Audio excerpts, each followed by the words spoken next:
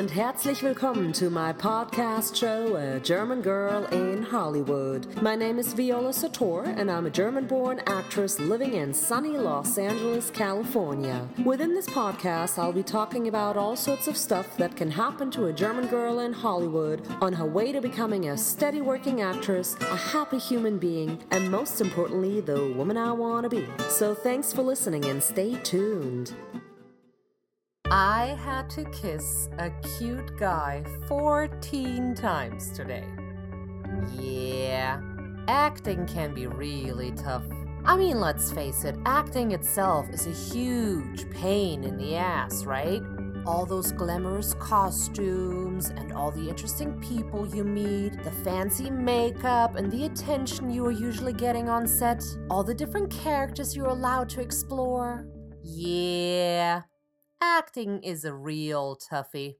The truth is, acting is the gateway to ultimate mental freedom if you play your cards right. And after a 13-hour shooting day, the only subjects that really suffer are my 3 cats. Oh no! Oh, don't you worry. They know very well how to get back at me. One of them is gonna pee in the bathtub, and the other one will stare me down for hours until she gets her well-deserved pet job. I'm a pet, for Christ's sake, so pet me! Oh, and the third one, the third one just wants more food. Today I was lucky. Today I got to be a working actress. For a whole 13 hours, I got to experience someone else's world. A world I never thought I would enjoy entering. Is acting always fun and glamorous? No! It can be quite scary, actually, and I'm sure that many other actors out there feel the same way. My old acting teacher, Eric Morris, always used to say, If you want to make a real connection, an authentic one, you have to swim in your shit. Yeah, swimming in your shit, that's definitely one way of putting it. But no matter how you put it, the questions are always the same. What would I do? How would I walk, talk, sit, move, or even kiss in that situation under the given circumstances? A lot of times I don't even know until I actually get there. But none of that really matters because the process in which you and the whole team discover what the story really is about will pretty much control the outcome. Sure, you can have a plan, a vision, how it's supposed to look and sound and feel like, but in the end, the true story always manages to shine through. And between exploding exterior lights, because Los Angeles November rain hits them hard, and 14 takes for a single kiss until the focus and the mood is just right, and deleted lines because all of a sudden it becomes apparent that they would take something away from the moment, the story that wants to be told stays in control, and will always find a way through the cloudy and tired minds of the overworked yet focused crew. Again, the magic of making movies. Today I was lucky. Today I got to be a working actress. For a whole 13 hours, I got to explore someone else's world. A world I never thought I would enjoy entering. I can't help but respect and adore the people who put so much effort into the production and pull on the same strings, even when it's a considerably small one. I think sometimes I can even become a little bit of a handful. Bouncing up and down like a rubber ball out of excitement while others are trying to think. Yeah. There's the guy who jumps in for just one line. One little line that introduces the next scene. A line that is not written in his mother tongue. A line he will repeat over and over again until he thinks he's got it. A single line he will deliver with all his pride. And man, did he make us proud. There's the guy who just shows up for 10 minutes and he doesn't even have a line, but hey, excuse me, is this the right way to being strangled real quick? Then there's the guy who tries to keep himself in the most state of zen possible.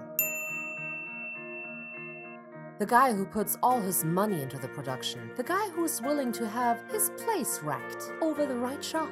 The guy who takes the shit from his building manager and who's willing to lose his lease over this movie. But he stays calm, cool, and collected. And even when the earlier mentioned exterior light explodes, he just stays on top. There is no room for real hysteria.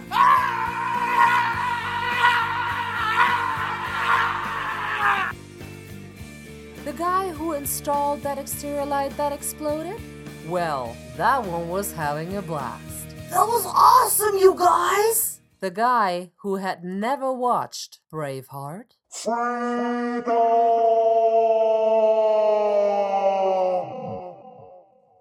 Casablanca. Oh, you must remember this. A kiss is just a kiss.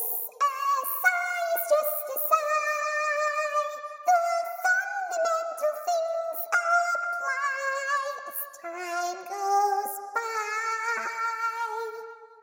Or Gone with the Wind. Frankly, my dear, I don't give a damn.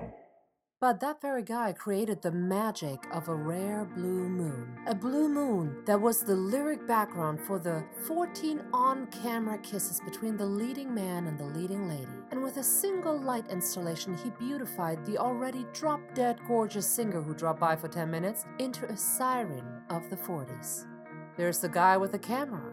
The guy who will get all the direct pressure. What if I can't get the shot right? What if I can't pull the right focus? What if the rack is all fucked up? What if I miss my plane home for Thanksgiving?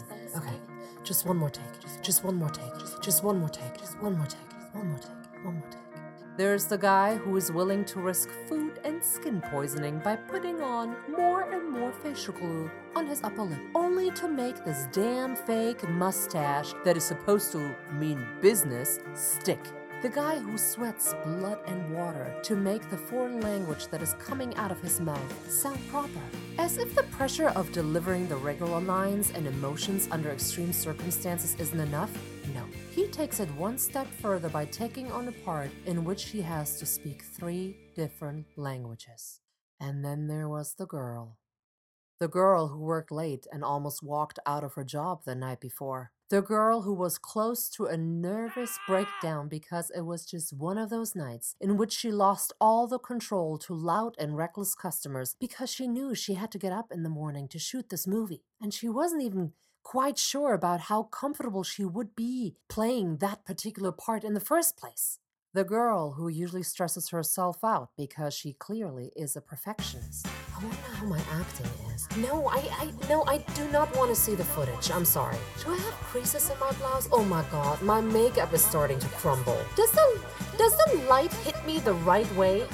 Yeah, I mean the right angle? Is this a right angle is what I'm asking. The girl who always thinks she didn't prepare enough and could have done better. You poor little thing, you.